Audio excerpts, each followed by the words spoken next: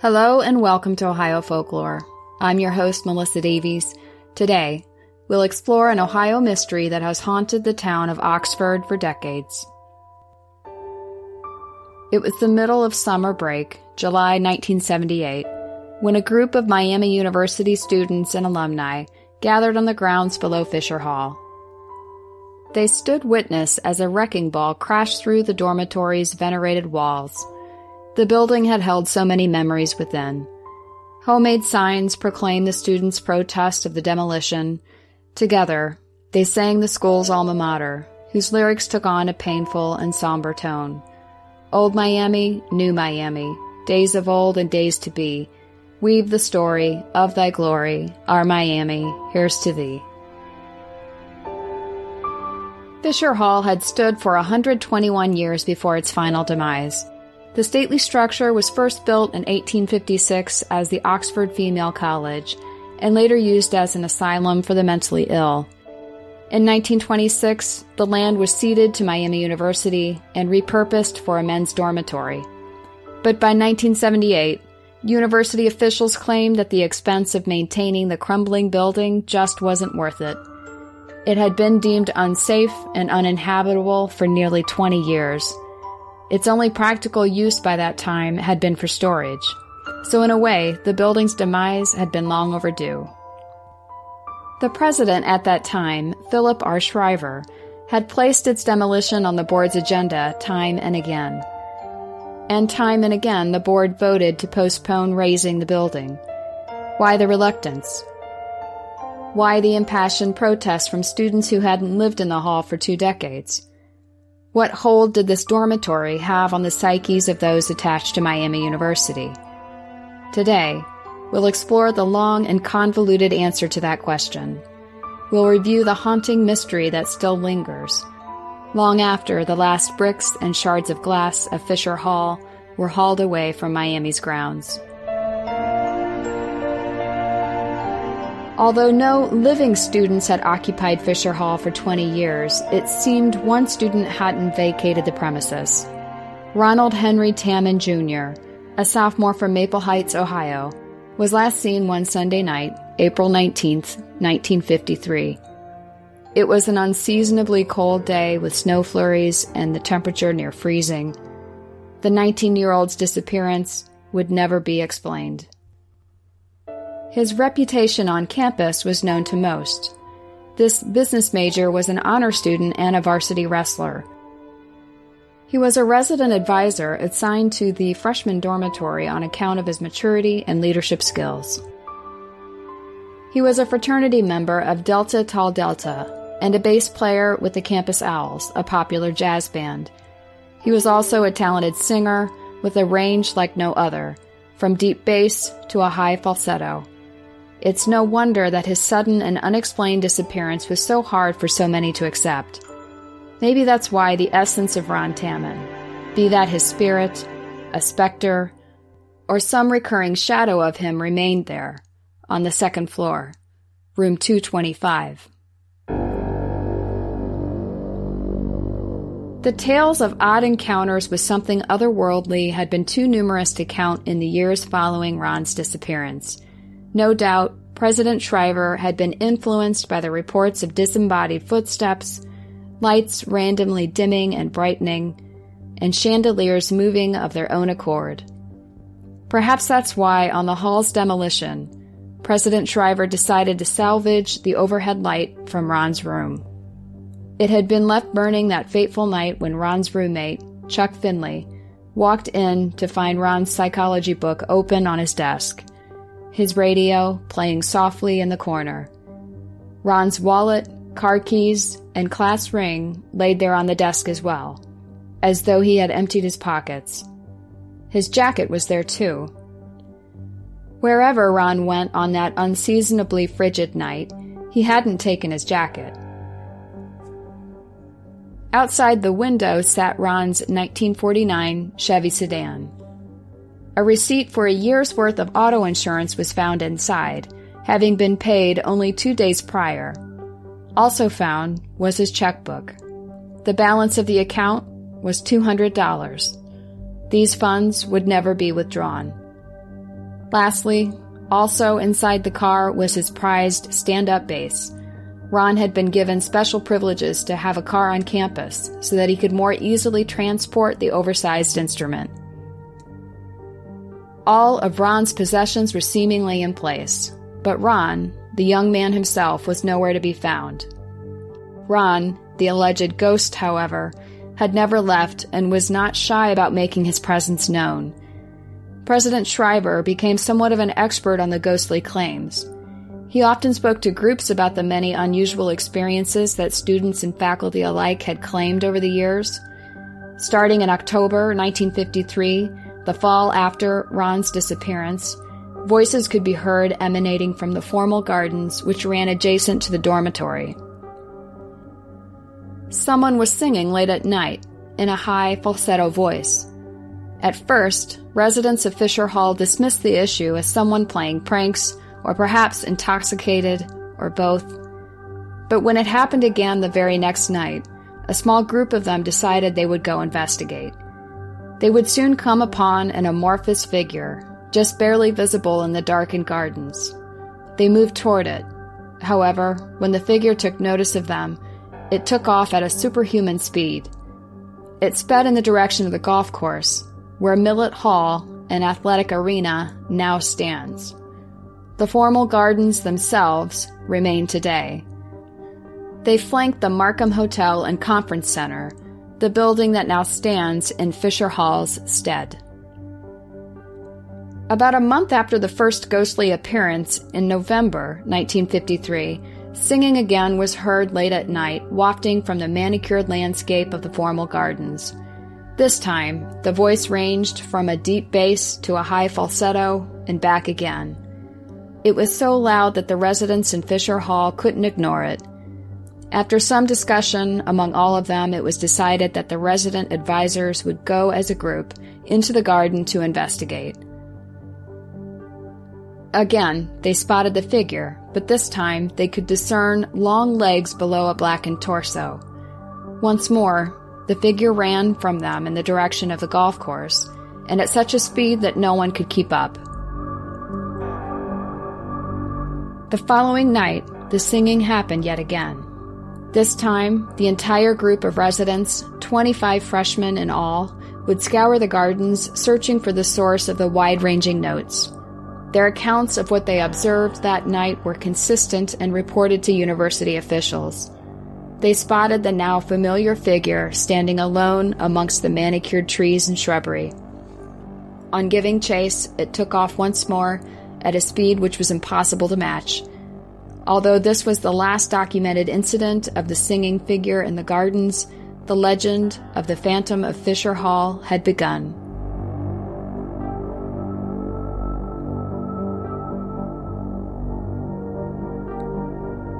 The curiosity surrounding Ron's disappearance only grew over the years. It would later come out that fraternity pledges were often tasked with spending hours alone in room 225, communing with Ron's spirit, and asking his guidance as they were ushered into Greek life. In homage to Ron, they were to leave mementos and symbolic items that represented their respective Greek organizations. Many such items were discovered on the building's demolition. Students had taken to holding seances in Ron's room, especially on Halloween. The first known seance was on Halloween night, 1967. Once those gathered had quieted themselves, they stared, meditating on a candle's dancing flame. Soft but undeniable scratching sounds were heard from the window. On inspection, of course, nothing was there. During another seance in 1975, students invited a self-proclaimed spiritualist to join them. He described having a vision of Ron sitting quietly at his desk, studying. He was only one of a few students in the building that Sunday afternoon, as the others hadn't yet returned from weekend trips home. Ron was deep in study when a large banging came from somewhere downstairs. The spiritualist went on to explain that Ron leapt up from his desk and headed down to the first floor and then to the basement. It was there, he claimed, that Ron opened a door and startled two men who were engaged in something illicit. He wasn't able to discern the exact nature of what they were doing, but he saw the two men hit Ron over the head. He then saw them drag a now unconscious, or perhaps deceased, Ron out of the building and into the darkness. The last scene of his vision showed Ron being buried on a hillside by these same two men. Although this makes for an intriguing story, none of these claims were ever verified with physical evidence. What we do know about the verifiable details of that final day, April 19th, 1953, is significant. Ron had just returned from an afternoon gig playing bass for the Campus Owls. On walking into the room, he found a dead fish on his bed. Newspaper reports explain that pranks of this nature among students were quite common. In fact, it was told that Ron had recently poured Rice Krispies all over the sheets of another student's bed. This student had playfully promised revenge. Ron likely viewed the dead fish incident as something he deserved. In any case, at about 8 p.m. that night, he approached the dorm's hall manager, a Mrs. Ora Hunter, to ask for fresh sheets. She gave him what he asked for without much thought. She had no idea that she would be the last person to see him. Ron's roommate, Chuck Finley, would arrive at the dorm at about 9 o'clock to discover Ron's bed freshly made and everything in its place, except Ron himself, of course. Chuck assumed Ron had chosen to spend the night at his fraternity house, so he headed to bed. He wouldn't report Ron missing until the following day. University officials would do some searching of their own, questioning Dick Tamman, Ron's brother and a freshman there on campus. They would then notify his parents, who would state that they had not heard from Ron since last seeing him the previous weekend. 2 days later, on April 21st, the local police, Butler County Sheriff's Office, and Ohio State Highway Patrol would be contacted, and an investigation was underway. When nearly a week had passed with no results, 400 Miami students, which included his fraternity brothers, organized a search combing a 3-mile radius from campus. The Air Force ROTC group had also taken to dragging a nearby pond in the effort. No clues were ever uncovered.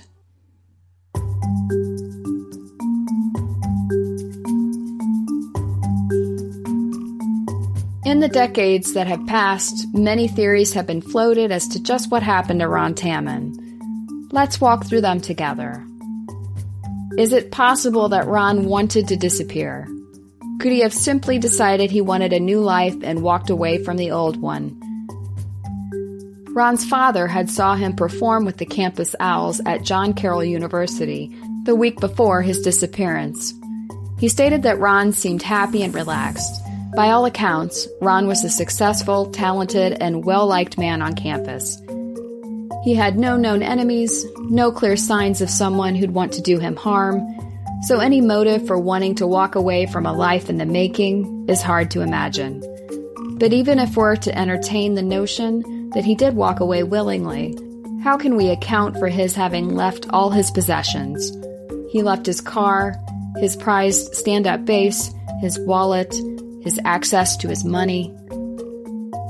If he up and decided to walk away from all of this, why take the effort to pay for a year's worth of car insurance 2 days prior on a vehicle he planned to leave behind? And there are other smaller details too. His jacket left lying there in his room. Why leave something as elemental as that, and on a frigid night? Where would Ron go, and on foot no less? And what would he do once he got there, having no money for food or lodging or the basic necessities? It's just not plausible. Some still claim that Ron might have wanted to walk away, or perhaps stage a disappearance. One motive might have included a desire to avoid the draft. By that time, the Korean War had been raging for 3 years, and nearly 1.5 million men had been called into service. Was Ron afraid that he would be drafted? Would staging a mysterious disappearance help him dodge the draft? This theory doesn't hold up well when you consider that he had already received a deferment on the basis of his college enrollment. Also, if Ron was so concerned about being drafted, he would have likely done something drastic on turning 18. As it was, he had already been of draft age for nearly 2 years when he mysteriously disappeared. While draft dodging is an unlikely explanation, the issue did come up in the course of the investigation of his disappearance. When Ron didn't show up for a physical with the Selective Service, that triggered the FBI's involvement. When he was officially dropped from Miami's roles as a student, his deferment ended. By matter of course, he was officially listed as absent. The ensuing FBI investigation, however, would prove unfruitful. Another theory involved the many claims that perhaps Ron suffered a bout of amnesia. Perhaps he spontaneously forgot who he was and just wandered off. While intriguing, amnesia theories are the stuff of soap opera plotlines. Stories about people falling victim to amnesia make for great drama, but our brains just don't work that way. Amnesia is rare and generally requires some great trauma or blow to the head. And even if incidents are known to occur, lost memories are limited in scope to the events in and around the trauma. These memories are eventually regained over a period of weeks or perhaps months at the most.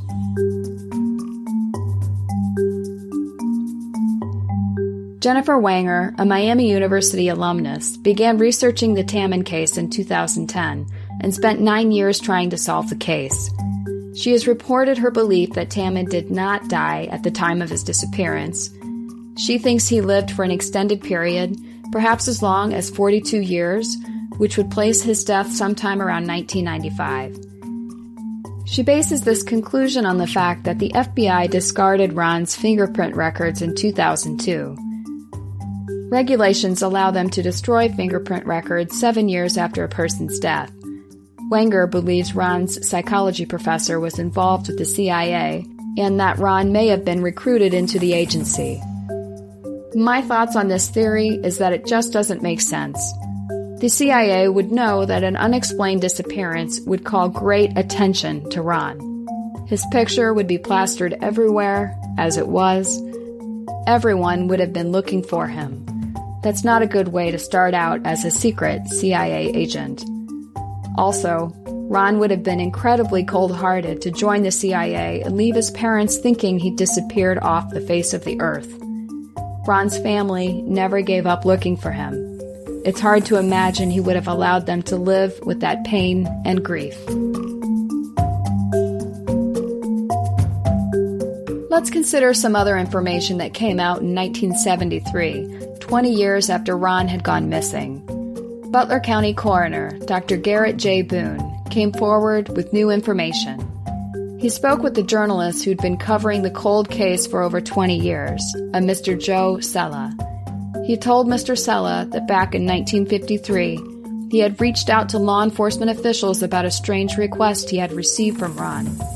On November 19, 1952, exactly 5 months before Ron's disappearance, the 19-year-old Miami sophomore had driven the 14 miles from Oxford to Hamilton, where Dr. Boone's office was located, to ask that he have his blood typed. When asked why, Ron replied that he, quote, might want to give blood one of these days. The doctor kept the medical record from the visit all those years ago. In all his decades of practicing, Dr. Boone had never received such a request, and from a student no less. The request was so unusual that the doctor's secretary, a Mrs. Dennett, recalled Ron coming into the office, and she could remember which chair he sat on in the waiting room. As coroner, Dr. Boone's job was to investigate unusual and suspicious deaths. He was not in the business of offering services to the living. Even though he found Ron's request peculiar, he had no reason to deny it. He ordered the test for him at Mercy Hospital, and Ron would go to the hospital that same day to have his blood drawn. The results were sent directly to Dr. Boone's office and were then mailed out to Ron at the campus address where he lived. The doctor stated that he always believed that Ron's disappearance was somehow related to his need to have his blood type identified. Dr. Boone also offered that he had reached out to 3 persons from Miami University about the strange case, but that each time the representatives did not want to discuss it. Dr. Boone believed that some group of people within the university knew more about the case than they were letting on. He felt that he was getting the brush off. Law enforcement officials were strangely uninterested in what Dr. Boone had to offer as well. He was frustrated with the lack of response from both police and the university staff, and he decided to go public with what information he had. Joe Sella, the reporter who'd been covering the case, agreed to publicize the doctor's information. He also stated that he had been given the runaround by the university officials and investigators.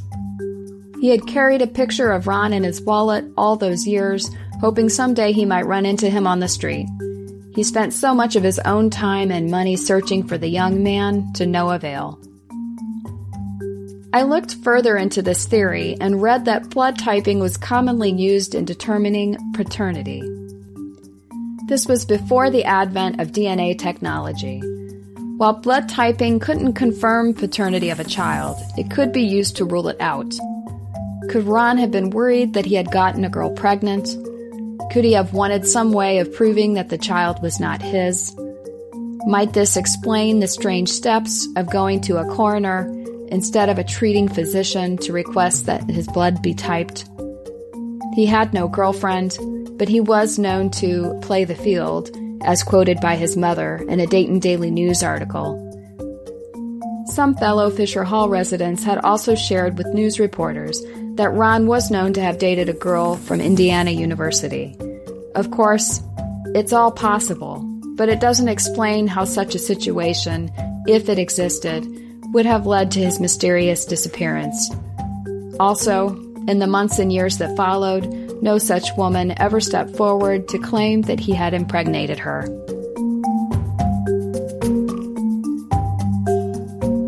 And then there's the theory that Ron suffered a psychotic break. This theory is mostly conjecture, in an attempt to stitch together details in a post hoc manner. It goes something like this. Maybe Ron wanted his blood typed at an unusual place because of paranoid and delusional thinking. Maybe he was reading a psychology book, a course he'd dropped out of 3 weeks earlier, to try to diagnose himself.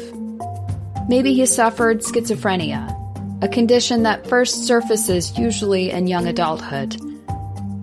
Maybe he thought someone was out to get him and broke off all communication with the world in order to get away from the threat.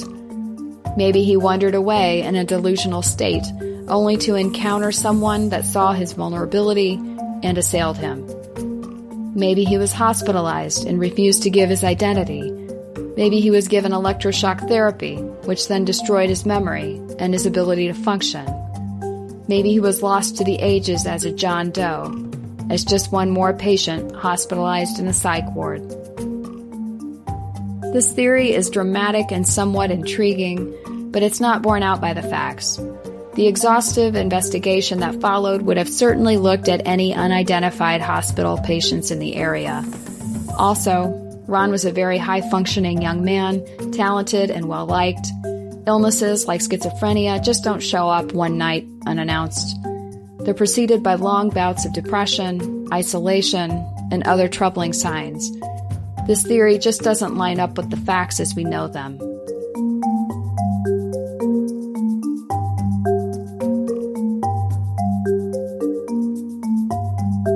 This brings us to a final theory, which I believe is most plausible. Perhaps Ron suffered the effects of a prank gone wrong. It could have happened within the context of his involvement with Delta Tau Delta, or simply among his fellow students who were known for pranking. The dead fish left on his bed that night was a clear indication that pranking was quite prevalent at that time. Maybe someone, or someones, abducted him from his room out of mischief, perhaps in revenge for some prank Ron had done to them earlier. Whatever action they may have taken that night could have unintentionally led to his death. Through the years, there are many accounts of hazing rituals gone awry, some of them deadly. Could the persons involved had panicked at his death and buried his body to hide the evidence? While interesting, There isn't any evidence to back up this theory either. That is, with the exception of one eyewitness testimony that I haven't yet shared with you. It suggests that Mrs. Hunter, Fisher Hall's manager, was not the last person to see Ron that fateful night. It suggests that Ron may have been left somewhere stranded, alone. Fraternities on campus at that time were known for something called the drop-off. Members would kidnap their target and then drop the abductee off in a wooded area. A mother and daughter from 7 Mile, Ohio, a community 12 miles east of Miami University campus, came forward to Oxford police stating that a man looking exactly like Ron had knocked on their door at about midnight on the night of his disappearance. First, the man asked what town he was in. Then, he asked for directions to the bus stop so that he could get to Middletown.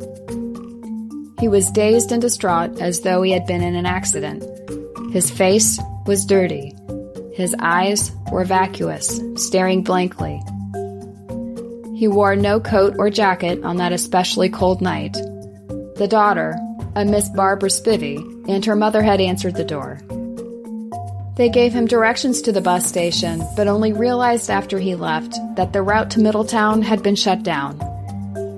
They felt badly about having sent him off without this information, but felt so unnerved by the experience that neither of them dared to go out after him. The two felt very strongly that Ron's picture in the paper was an exact likeness of the disheveled man who had stood on their doorstep.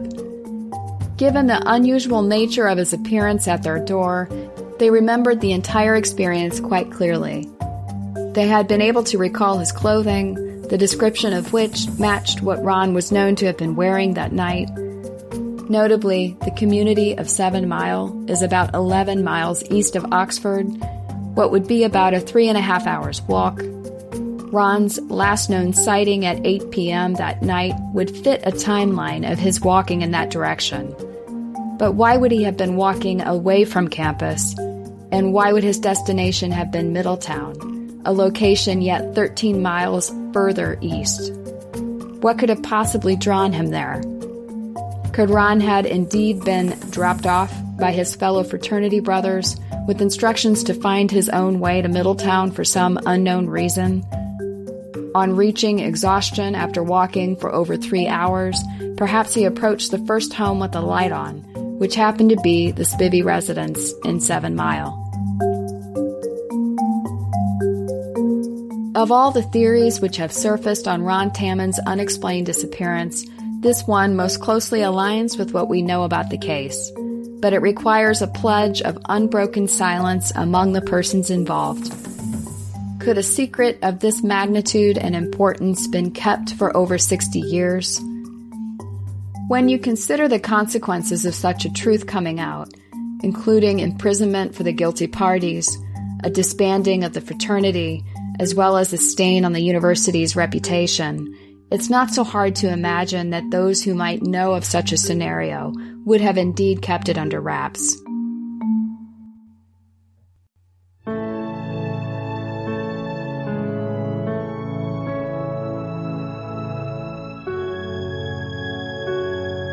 A 2011 article in the Miami Student newspaper detailed the efforts of a Detective Frank Smith of the Butler County Sheriff's Department.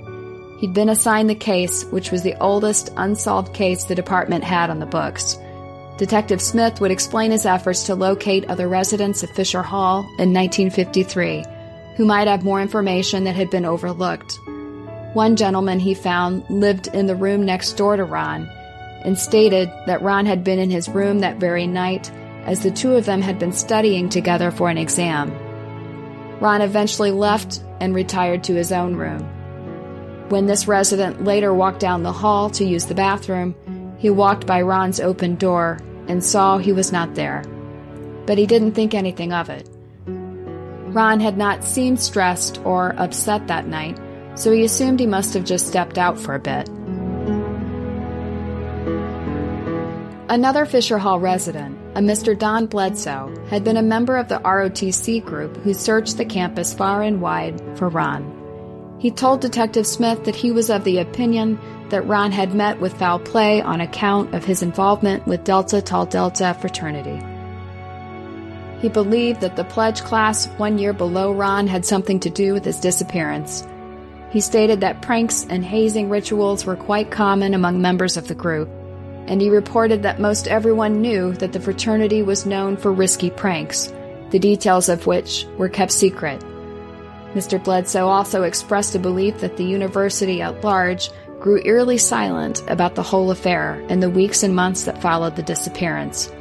He believed that university officials knew more than they were letting on. Detective Smith had completed a thorough review of all aspects of the case, including records from Miami University, the local police, sheriff's departments, the county coroner, and the FBI. He believed that the investigation efforts had been dismal and inept. For all his investigative efforts, he believed that Ron had left the room of his own accord. My personal belief, after having studied the case thoroughly, is that some prank or hazing ritual followed. Something akin to the known drop-off practice. I believe Ron was told he would have to make his own way from Oxford to Middletown, which is a total distance of about 21 miles. When he became exhausted on reaching 7 Mile after 3.5 hours of walking in the cold with no coat, he stopped at the Spivey residence asking for directions to the bus station. What came of him after that is known only to the ages, and perhaps Ron's spirit, which was known to haunt Miami campus in the months and years that followed.